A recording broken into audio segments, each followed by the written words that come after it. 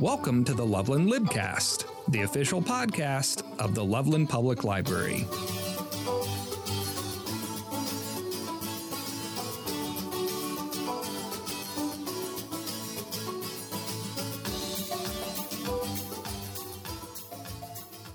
Joining me today for this episode of the LOVEland Libcast, and of course this is a LOVEland Cookbook group version of the LOVEland Libcast, I have Ashley Reeder, as always, recipe developer and freelance writer, and our special guest today, joining us all the way from Rhode Island, probably our furthest away guest that we've ever had. Very excited for you to join us. We have Grace Kelly, Associate Commerce Editor for Serious Eats, and formerly of America's Test Kitchen. Ashley and Grace, welcome to the LOVEland Libcast. Ashley, welcome back. Thank you. Thank you very much. Yeah, thanks for having me. I'm excited. I've never been to Colorado, so now I have to come visit. All right, yeah. Your voice will be listened to in Colorado. Very cool. before you step foot in here. Very neat. So, because this is a LOVEland Cookbook Group episode and version of the podcast, we are going to be discussing the July cookbook group that we have chosen, which is How to Cocktail by America's Test Kitchen. And before we start chatting about cocktails and get to know Grace, I want to mention for folks again that the potluck for the LOVEland Cookbook Group is going to be on July 23rd, which is a Saturday. That's going to be from noon to 2. Ashley will be there. We're going to talk about the May, June, and July cookbooks.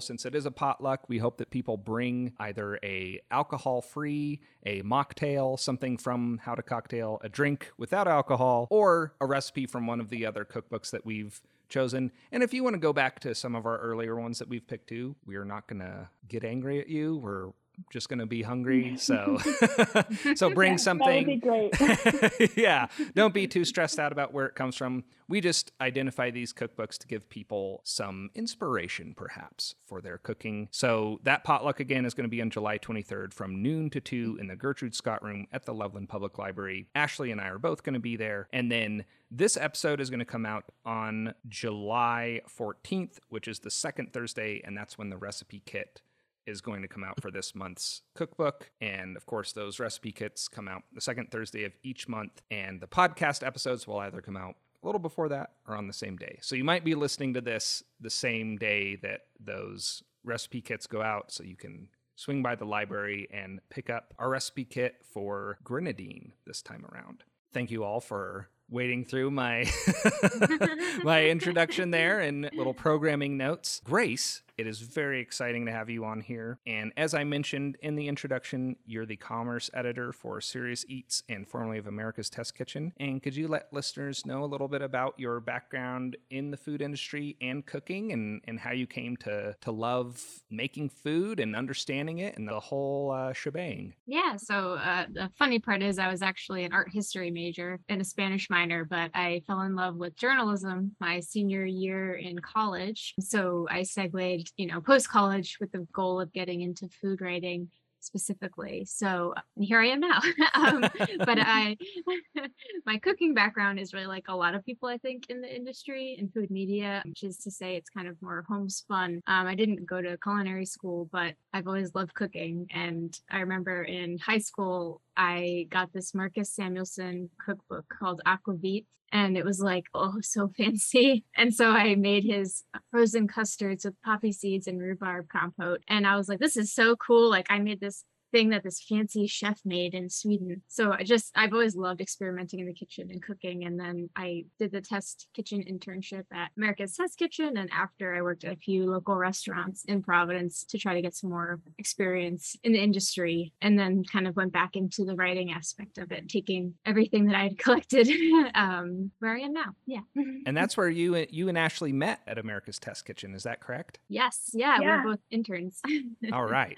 What year was that? That was I'll put you on the spot with 2017, 2018, I think. 2017, Yeah. 2018? Yeah, I think it was like 2018. Yeah.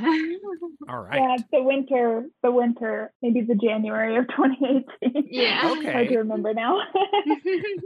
And where was that located again? Yeah, that's in Boston, in the Seaport District. Coming from Denver, I was so scared of the Boston winter. and it was quite cold. It snowed a lot more than what we get in Denver, so I'm always a little bit more grateful. Yeah, it snows in Denver, but it's usually gone within a few days because it's sunny the next day. So we get a lot of snow, but not quite like Boston where it sticks on the ground for quite a while. And is that like an internship that people from all over apply to get in, kind of like almost like a graduate program or something like that? Yeah, it's pretty competitive, I think. Yeah, it's quite competitive. There's people of all ages. So I think we had a couple of people that were a few decades older than us. And then I think that they have people who are fresh out of college. So it's really the gamut of people from the industry who want to get into food media and see what America's Best Kitchen does. What did you all do during your internship there? We kind of like worked with different teams. So it was divided into two halves. And then the first half was with one team and the second half was with a different team. So the first half, my experience was on the photo team, which meant a lot of mise en place, a lot of prepping ingredients, a lot of trips to the storage rooms. And then the second half for me was with Cook's Country, which is one of America's Test Kitchen's like sub brands. So that was more basically a test cook would develop a recipe, and we were part of the cross-testing process, just sort of making sure that the ingredients were all written correct and everything was in order and it was understandable and that the final product turned out well when not made by that test cook. So, and Ashley, I think your experience was more like the second one too. Yeah, so I worked with both the Cookbook team. So I actually worked with some of the team members while they were creating this cocktail book, which was really cool to see, and to see some of the recipes that I saw being developed in print. And then I worked with the Cooks Illustrated team, similar to Cook's Country. Cooks Illustrated is a brand of America's Test Kitchen, a magazine brand. So got to see the photo shoots like Grace mentioned, and we just helped keep the kitchen running. So we sorted groceries. And yeah, accepted groceries, cleaned the kitchen, did all of the things that interns do in kitchens. Did they hire you to stay on, Grace, or was there a position that opened up or something like that you went for? After the internship ended, I started working in 2 restaurants in Providence because there wasn't anything available at the time. But about last year, I started at ATK, America's Test Kitchen, on the reviews team. So segue a little bit more into the product review writing part of the company, which is a really fun way to approach cooking because it's very home cook oriented, which I really like, since this is the stuff you're using every day in the kitchen and it's an investment sometimes. Or even if you want a good vegetable peeler, it's nice to know that the one you bought is solid and will last a while and do a good job. So it's been really fun kind of learning that side of the business. Would you just get a bunch of different kind of products in the kitchen to try out and just kind of use your journalism mind to think about how am I going to communicate to someone, the pros and cons of this? Yeah. So one of my favorite reviews I did was bread machines, which was crazy because I had, I think, 5 or 6 bread machines in my little apartment and I had to make white bread every day in each one. So bread machine bread goes bad after like a day or two. It gets really stale. So I have so many friends. I was like, does anyone want bread today? Like, save money on candles too, assuming that you like the smell of fresh baked bread. Yeah, right. So it was a lot of like picking a lineup of things, finding stuff that was well reviewed online, and then developing what we called methodologies and outlining how we're going to test everything and then actually doing it. And it was fun to collect the data and then kind of write the results and figure out who was a winner and who was like a best buy or that kind of thing. Cool. And now you're with Serious Eats. That is a newer kind of brand in the food industry. Am I right by saying that? It was founded in 2006, so it's been around for a while. Not as old as some other brand, like ATK is a little older, but pretty established. And yeah, Serious Eats is really fun. It's very nerdy. It's kind of like ATK in that everything's very rigorous. And for recipe development, it's very interesting. They really try to get a holistic background on the recipes they're developing and find out the nuances and then kind of make it their own while still acknowledging the rich histories behind each thing. So it's been really cool team to join. And as associate commerce editor, what does your job kind of entail in that role? Yeah, so my role right now is a little bit of everything. It's Mostly writing reviews still on Kitchen Gear, but also editing. We have a group of freelancers and writers that do some reviews for us. So I take their reviews and edit them and make sure that they're up to par with our standards and then build them out on our website. So it's been really fun to get on the more editing side of writing. And then I'm also actually developing a recipe for Serious Each. So I pitched a recipe and they're going to let me do it. So I'm really excited. Fun, yeah. Can you share what that recipe is going to be? Yeah, so it's a Sardinian pasta dish. I'm probably going to butcher the name because I speak Spanish and not Italian, and Sardinian's even more unique, but it's called Malaredus alla Camperanense, and it's basically a semolina flour pasta that's like kind of, they call it the Sardinian gnocchi, but there's no potato. And then the sauce is like a sausage ragu with some saffron. So it's a really kind of interesting dish that has a lot of ties to Sardinian history. I'm excited to explore. Yeah, So cool. that sounds very delicious. Is there anything you're currently working on that? And would you like to direct people to anything on Serious Eats or things that they might find useful or should check out? Yeah, so we have a really fun upcoming package called Bubbles. And so we're going to be exploring all foods and manner of objects that involve bubbles, whether that's like a soda stream or whether that's fermentation or champagne. So keep an eye out for that. That'll be really fun visually and just really interesting. And then also outside of work, I freelance a little bit and I'm doing a guide on where to eat in Providence for a food travel site called The Infatuation. So if you're ever in the area and want to visit, that's coming out soon and should be hopefully helpful. All right. Yeah. And people could see the bubbles. Oh, it's like a package. Okay.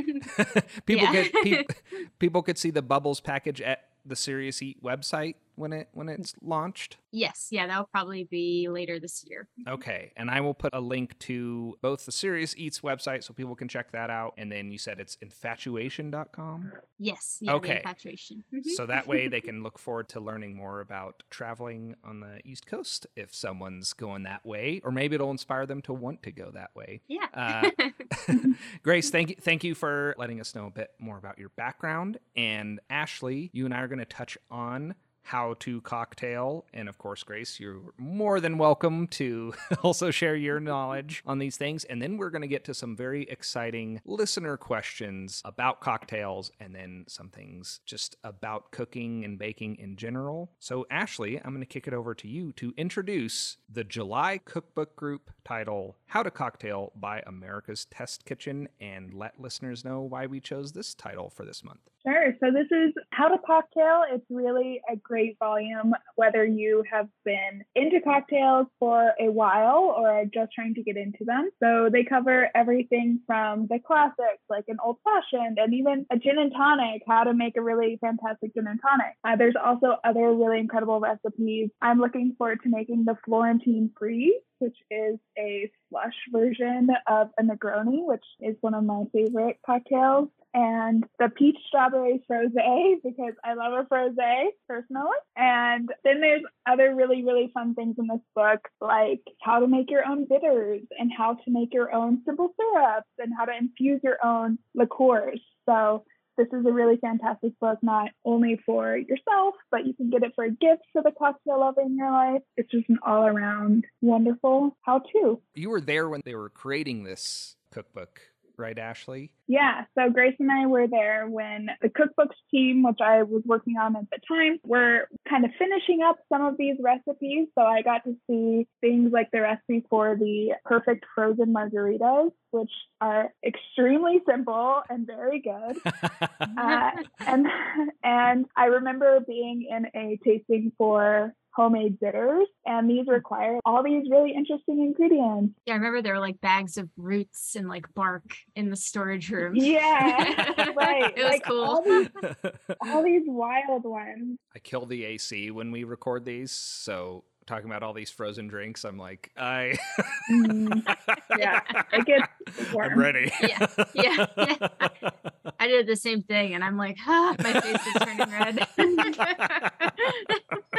I'm like, I want to turn it back on.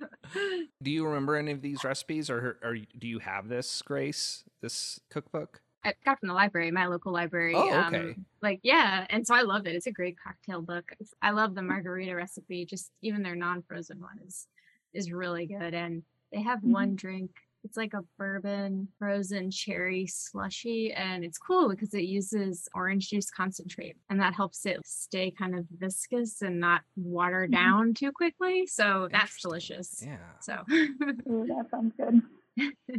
So I remember being in a bitters tasting when I was at America's Test Kitchen, and they were fine-tuning all of these different types of bitters. So there's fruit bitters, but one that stood out to me was the old-fashioned aromatic bitters. And we always buy bitters at the store, but to see the ingredients that actually go into them, and they're kind of wild. So there's like dried gentian root chips and dried mugwort. So if you're interested in getting some funky ingredients and having them in your kitchen, this is a great experiment to do. Yeah. And I think it would make a great gift. Yeah, it's if you ever wanted to be in the adult version of the Harry Potter potion making class. Yeah. Totally. And I wanted to ask both of you too, what are some highlights of this cocktail cookbook for you? Any drinks that you think people might want to investigate that sound particularly delicious, or things that if they don't drink alcohol, or if they are bringing a drink to a library potluck? Ashley, I'll let you go first. Yeah. Okay. So I think the drinks that I would like to highlight, as far as a mocktail, so I stumbled across this one earlier today as I was looking through. There's frozen watermelon coolers, and as we get into the summer season, this sounds like a truly incredible drink. And so you could make it alcoholic if you wanted to, but the recipe itself is non-alcoholic. And then the other recipe I'd like to highlight is a Shirley Temple, because our featured recipe of this month is grenadine. So we'll talk about that, I think, a little bit later. But Shirley Temples are kind of having a moment right now. It's the trendy drink of the summer where people are debating whether you should order Dirty Shirleys at a bar or not order Dirty Shirleys. So that's kind of what I'm into this summer. Very cool. Dirty Shirley's. No, not it. You're like, no. I love Shirley Temples as a kid, but the idea of vodka in it just seems so, I don't know, wrong, but maybe it's the nostalgic. But yeah, to each his own. It's probably delicious.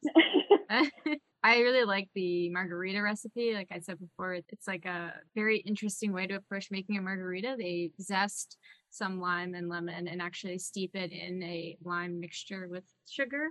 So it really infuses it and gets a little bit of bitterness, which is kind of a nice contrast to the sweetness of the drink. So that's one of my favorite drinks.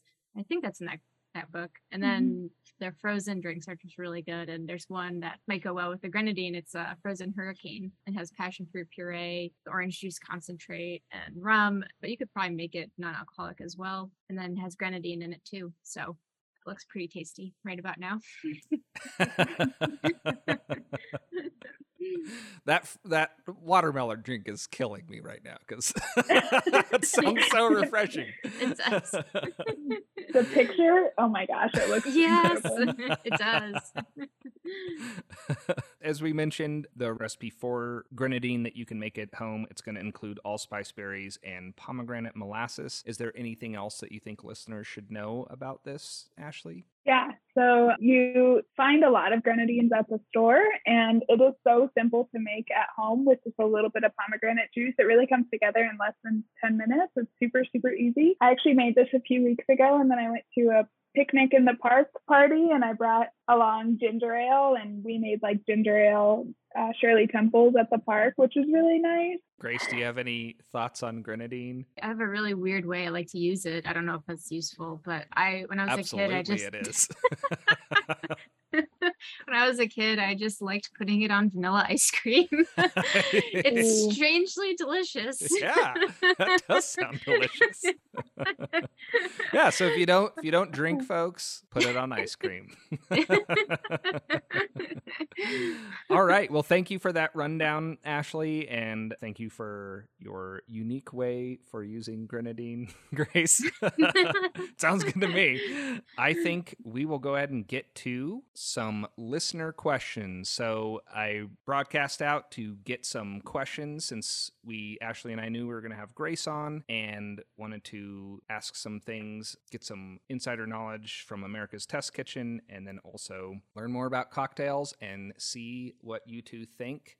The first ones are going to be more drink and cocktail focused, and then just some kind of general cooking and baking questions. So the first question I want to ask is, this is from Anonymous, where did the word cocktail come from?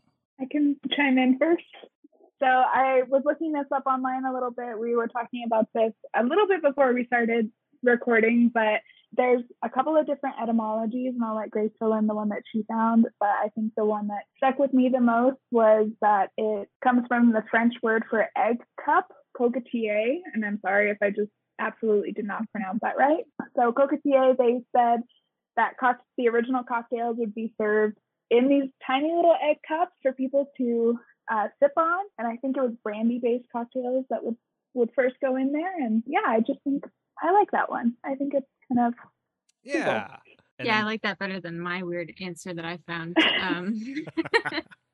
I was looking at Difford's guide, and they referenced the Oxford English Dictionary, which meant it had to be the right answer. So no. So they said it.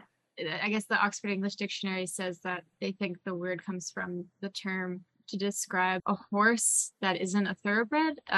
They would actually dock the tail of these horses, aka cocked tail. And so that kind of implies that a drink isn't pure, or it's not like a shot of whiskey, it's a mix of things. So that's where the Oxford English Dictionary and Difford's claim that the word cocktail comes from. It's kind of a strange origin, but kind of goes with the Kentucky Derby idea in a way. But yeah. Yeah, seems like we don't have a total consistent, no, it came from here, but that's this kind of language seems to be true for a lot of things. Our second question that I'd like to ask, what was the process for testing cocktails that America's Test Kitchen went through, especially so that people weren't overindulging? I remember wondering this myself when I was an intern and saw them with their, developing recipes. I was like, how are they going to taste these? It's, 10 a.m. like on a Tuesday. Because they did use, real alcohol in the drinks. So Ashley can probably speak to it better than me, but I remember them basically sipping and then spitting the drinks out to try to like get the flavor and the texture without getting sloshed. Yeah, totally. So same thing that you might do at a wine tasting is sip and spit. I wrote in my notes, sip and spit. It's not cute, but it's how it goes. So yeah. And then I guess if they really like something, they could always go home and indulge as much as they wanted. Yeah. Our next question, did America's Test Kitchen work with bartenders to develop any of these recipes or test them out? I'm not sure about this one. Yeah, I'm not sure how they did this. I think that they did, but I don't want to speak to it because I don't really know. I'm not sure either, but I would assume they would at least reach out or at least do some research into different preparations and then use that to kind of inform their recipe development. But yeah, I'm not entirely sure. This was one of my favorite questions. Have you taste tested all the tequila brands on the market? What are your favorites? And would you need any help next time? And this comes from Therese. This question made me laugh. It's great. I sadly have not tasted all the tequila brands on the market, but that would be a really fun tasting. I'm not a tequila expert. I do love margaritas, but something that I did learn working in the restaurant world was a little bit about mezcal and how that's served. And that's kind of another agave-based alcohol that I really like a lot. I like the slight smokiness. But one of my coworkers was from Mexico, and he would always get a snifter of mezcal and then serve it with wedges of orange dipped in a salt. It's called sal de gusano, which has chili powder, salt, and dried agave worms. So that's like the traditional way to drink mezcal. You take a little sip and then have a bite of one of those salty, chili, wormy orange slices. Oh my gosh, I did not know that. That's really cool. Yeah. Can you get them without the worms? You could probably do it. I mean, you probably wouldn't taste the difference. That's really interesting, though. Yeah. All right. And I really like this question, too. I'm curious as well. Since margaritas are one of the most well-known and beloved warm weather drinks, what would you consider the wintertime equivalent to the margarita? And this one comes from Jay. Grace, do you have an answer to this? Yeah, I thought about it long and hard, and I think a whiskey sour feels like an appropriate equivalent because you've got the, bright citrus. So it has that, margarita citrus, but then you have the whiskey, which is a little richer and warmer, good for like a cold evening. And I also really enjoy there's a retro riff that on a whiskey sour that uses amaretto instead. So amaretto is an almond liqueur.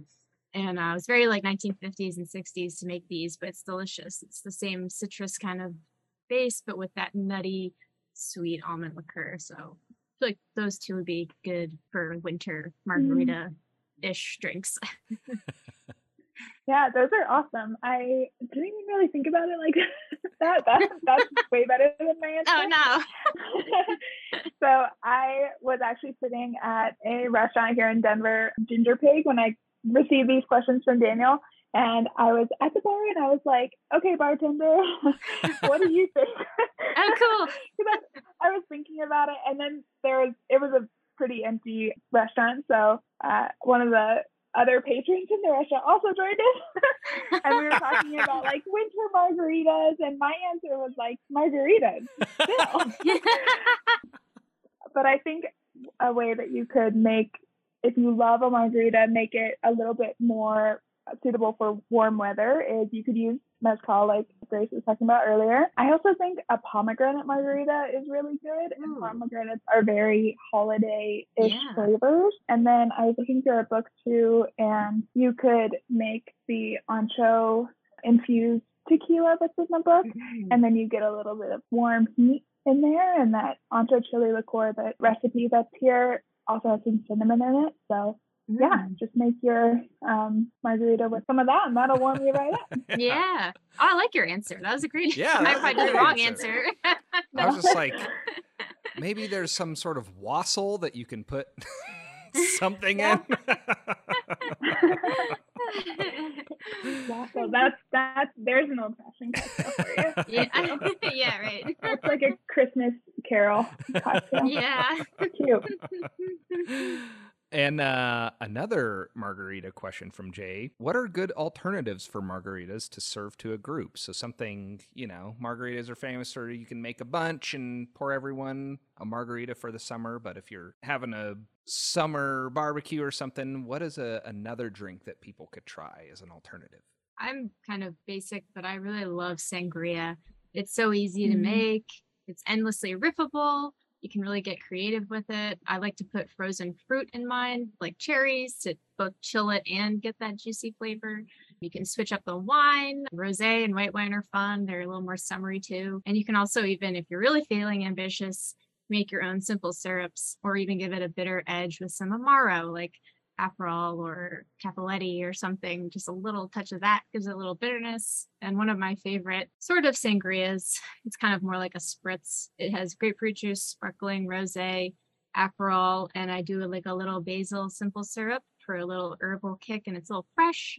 And then another thing I really love, sorry, I'm long-winded here, but another thing I really love is in Spain, they have this great drink called the Tinto de Verano, and it's actually more popular than sangria. And it's really simple. It's literally just red wine and lemon lime soda. It sounds terrible. It's delicious. And in a hot day, after hiking or at a barbecue, Tinto de Verano is a really delicious, easy drink that is pretty low lift. Thank you for giving that a name, because I saw that in some video on social media. And so we've been drinking red wines with carbonated lemonade all summer, and it's been really, really good. It's so good.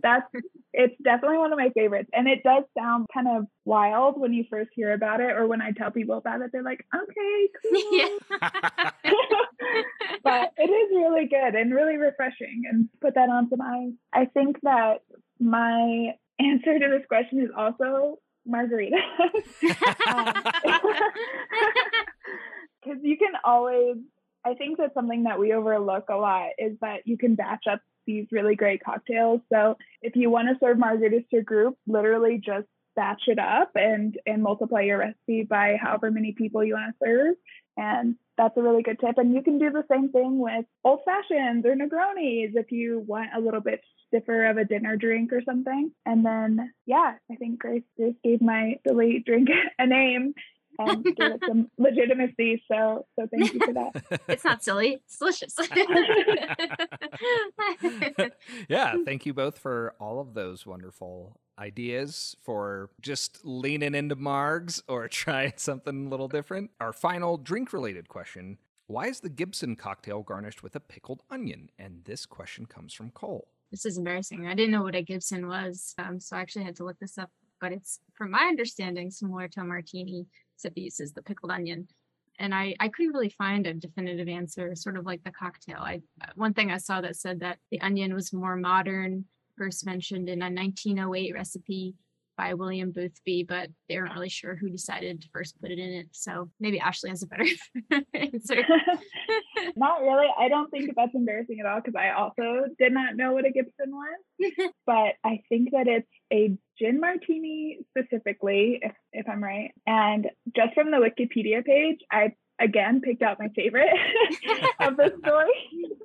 So there is this story that there's a banker named Gibson who would take his clients out for 3 martini lunches. I guess I have heard that term before, but not in a while. So they would go out for 3 martini business lunches. And so Gibson would ask for water in a martini glass garnished with an olive so that he could tell a difference, while his clients drank their actual martinis and he would enjoy his non-intoxicating Gibson.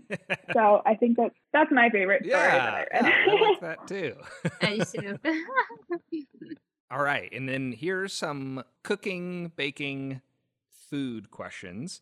Start with, what's one of the most unbelievable situations you've encountered in a kitchen? And this question comes from Carla. Yeah, this was a tough one. I would say that I had a really good kitchen experience.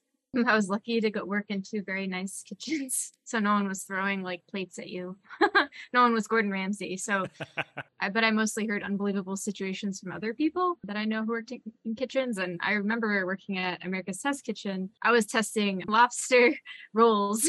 I was helping make them. And I had to every day like take a huge box of lobsters out of the walk-in and dispatch them in a myriad of ways. It kind of felt like torture chamber. I was like, boil this one, steam this one, knife this one. And that was horrifying to me. But I remember hearing these other test cook stories about working in these huge seafood shacks in Cape Cod during the summer and how they dispatch lobsters was gruesome to me. They're like, yeah, if people want lobster claws, we just take the live lobster and rip the claws off alive, like basically rip the whole thing apart alive. And I was like, that is so horrifying. That was unbelievable to me because I felt bad for the lobsters. I was, boiling in a pot. I was really tempted to take one with me and release it into the harbor. I'm not gonna lie, I almost did. I was like, poor lobster. Yeah, those poor crustaceans. Yeah, the same one. That is horrifying. I think I was pretty lucky too. I worked in one restaurant that had a little bit of the throwing pots, but not much. And then in more recent experience, I think the craziest thing that came to mind is I was working, and this isn't even that crazy. I was working on a busy morning for brunch, and I am getting the plates ready to go out the door. And I look across the expo window. So that's where the heat lamps are and where everybody puts their plates to keep them warm. And I look across and I see the prep cook putting some capers into some oil on the stove. And we're, stove frying capers. And then I glance back and there's a column of flame. And I just very, hey, turn that off. It's on fire. And, oh my gosh. They turned it off, and luckily it didn't get out of control. But I think that was the most shocking thing, is just looking over and seeing like literally a 3 to 4 foot column of flames that just very quickly went back down once we turned the fire off. So. Yeah.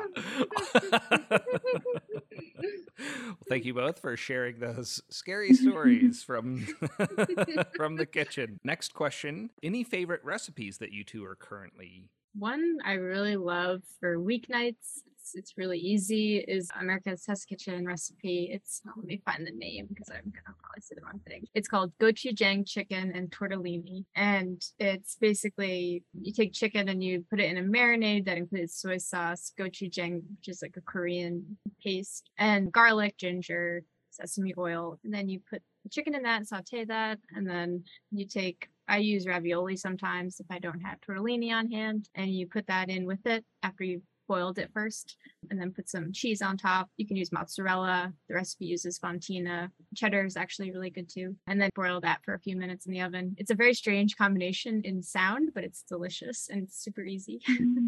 All It does right. sound really, really good. Since it's almost 4th of July as we're recording this, I have been thinking a lot about pies lately. And a few weeks ago, I made a blueberry apple ginger pie that has been kind of stuck in my mind. The ginger in it was crystallized ginger or candy ginger and fresh blueberries and Granny Smith apples. And I can't get that out of my mind. I think I'll make it again this weekend. I'm going to be thinking about it now, too. Yeah.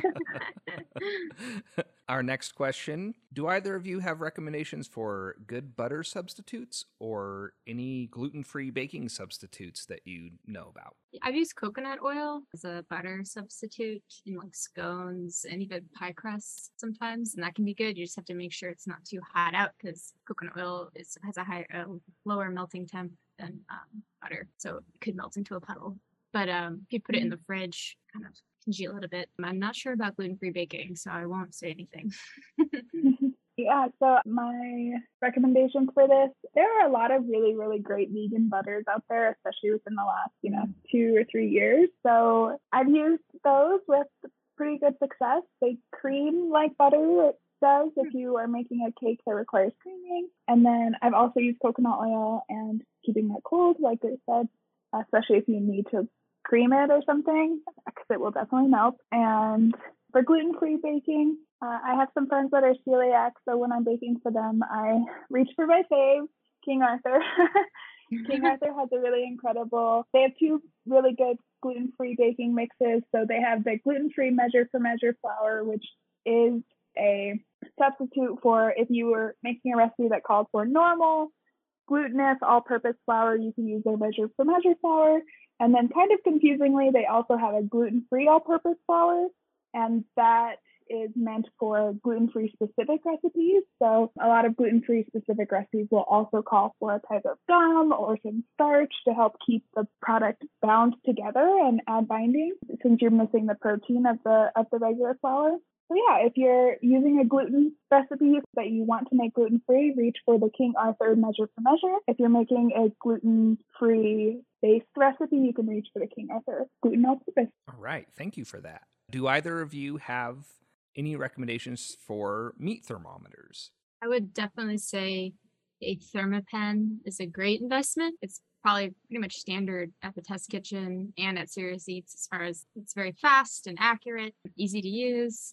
And it comes in lots of pretty colors, which is fun, but it's also $105. So another good option that's a little more affordable is a Thermo Pop, also by ThermoWorks. It's a little smaller, maybe a little slower, but in the grand scheme of things, it's not that much slower. If you're temping something, it won't really make a difference. It's about $35, so it's a little bit more affordable. Also a good option. Yeah, second that. ThermoWorks is really the industry standard amongst food media and I think chefs alike. So any ThermoWorks thermometer is going to be really, really good, and it'll last you for a long time and be very accurate for its life. So All right. Shout out to ThermoWorks. yeah, Maybe they'll sponsor this show. this Yeah. podcast is sponsored by.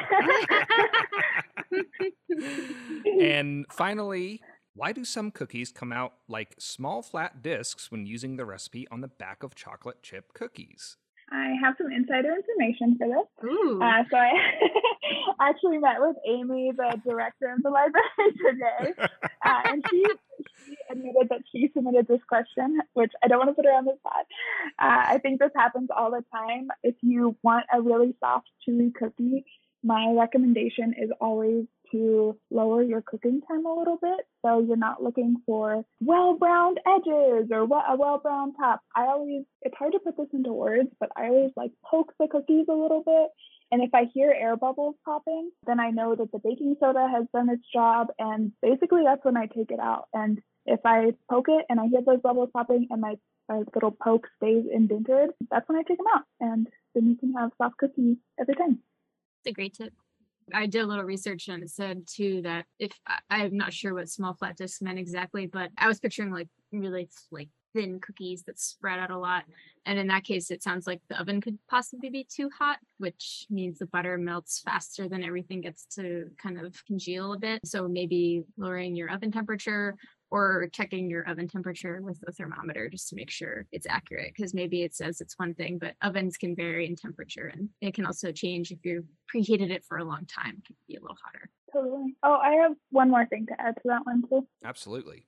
So if your cookies are regularly coming out super flat, you can also try to chill your dough. This will actually help make your cookies a little bit more flavorful, because as the dough chills, it just makes the flavors a little bit more cohesive. And this is becoming an increasingly popular step to add to cookie recipes these days. So chilling the dough before you bake it can help standardize the heat across your dough and get butter to the right temperature, so the butter's not melting in the oven immediately. And then also just help you have better cookies. So an hour to 24 hours of chilling time can help this out a lot. And I think chill your dough is something that I might start saying to people if, they're being a little extra. Yeah. Chill your dough. Yeah.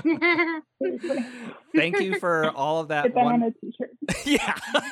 That'll be the official shirt of the LOVEland Cookbook Group podcast. Thank you, Grace and Ashley, for all of that wonderful advice and knowledge. And thank you all for submitting those questions. It's a lot of fun to go through those with Grace and Ashley. And before we wrap things up, I always like to ask our guests if they have one or two recommendations for books, movies, music, podcasts, anything that you've been listening to or reading lately that you'd like to share with our listeners. And Grace, we'll start with you. Sure. Yeah. So I've really been getting into graphic novels lately, and one that I discovered probably years late.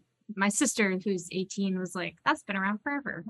But it's called Laura Olympus, and it's on Webtoons. They actually are selling physical copies as well. It's wonderful. And I've always loved mythology. And I kind of grew up reading, Percy Jackson and things like that. So this is similar, but a little more mature. And it's also online, which is really fun, but it comes out every Sunday. So I have to wait every week now that I've caught up all, 128 episodes. I didn't realize it wasn't ended, so I read through them really fast.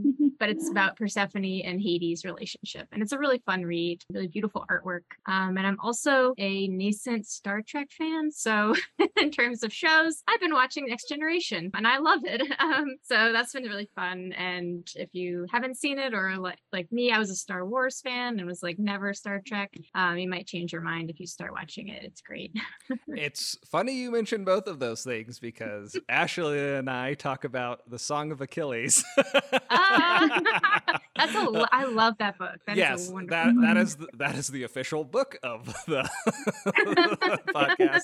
That's funny. And also for May the 4th, we did a Star Trek versus Star Wars podcast episode with two of our resident nerd experts at the library, and that was a lot of fun. And I also started watching some Star Trek, and awesome. It's great. It's really fun. I've watched the original series and Next Generation. It's very enjoyable. Oh, I have to do that.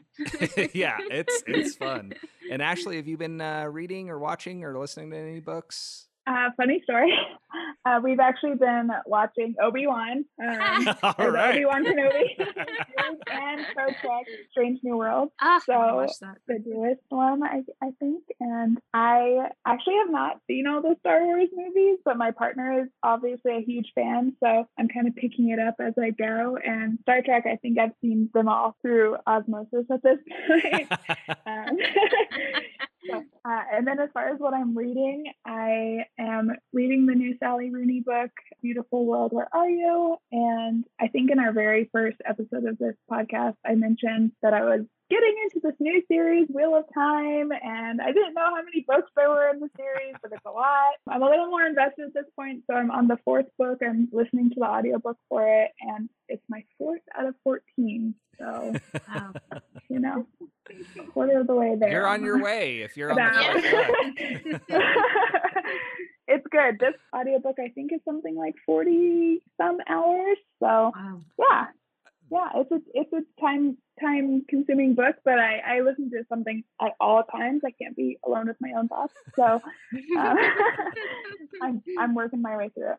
That is a perfect segue to my recommendation. I'm alone with 2 cats all the time, so I need something.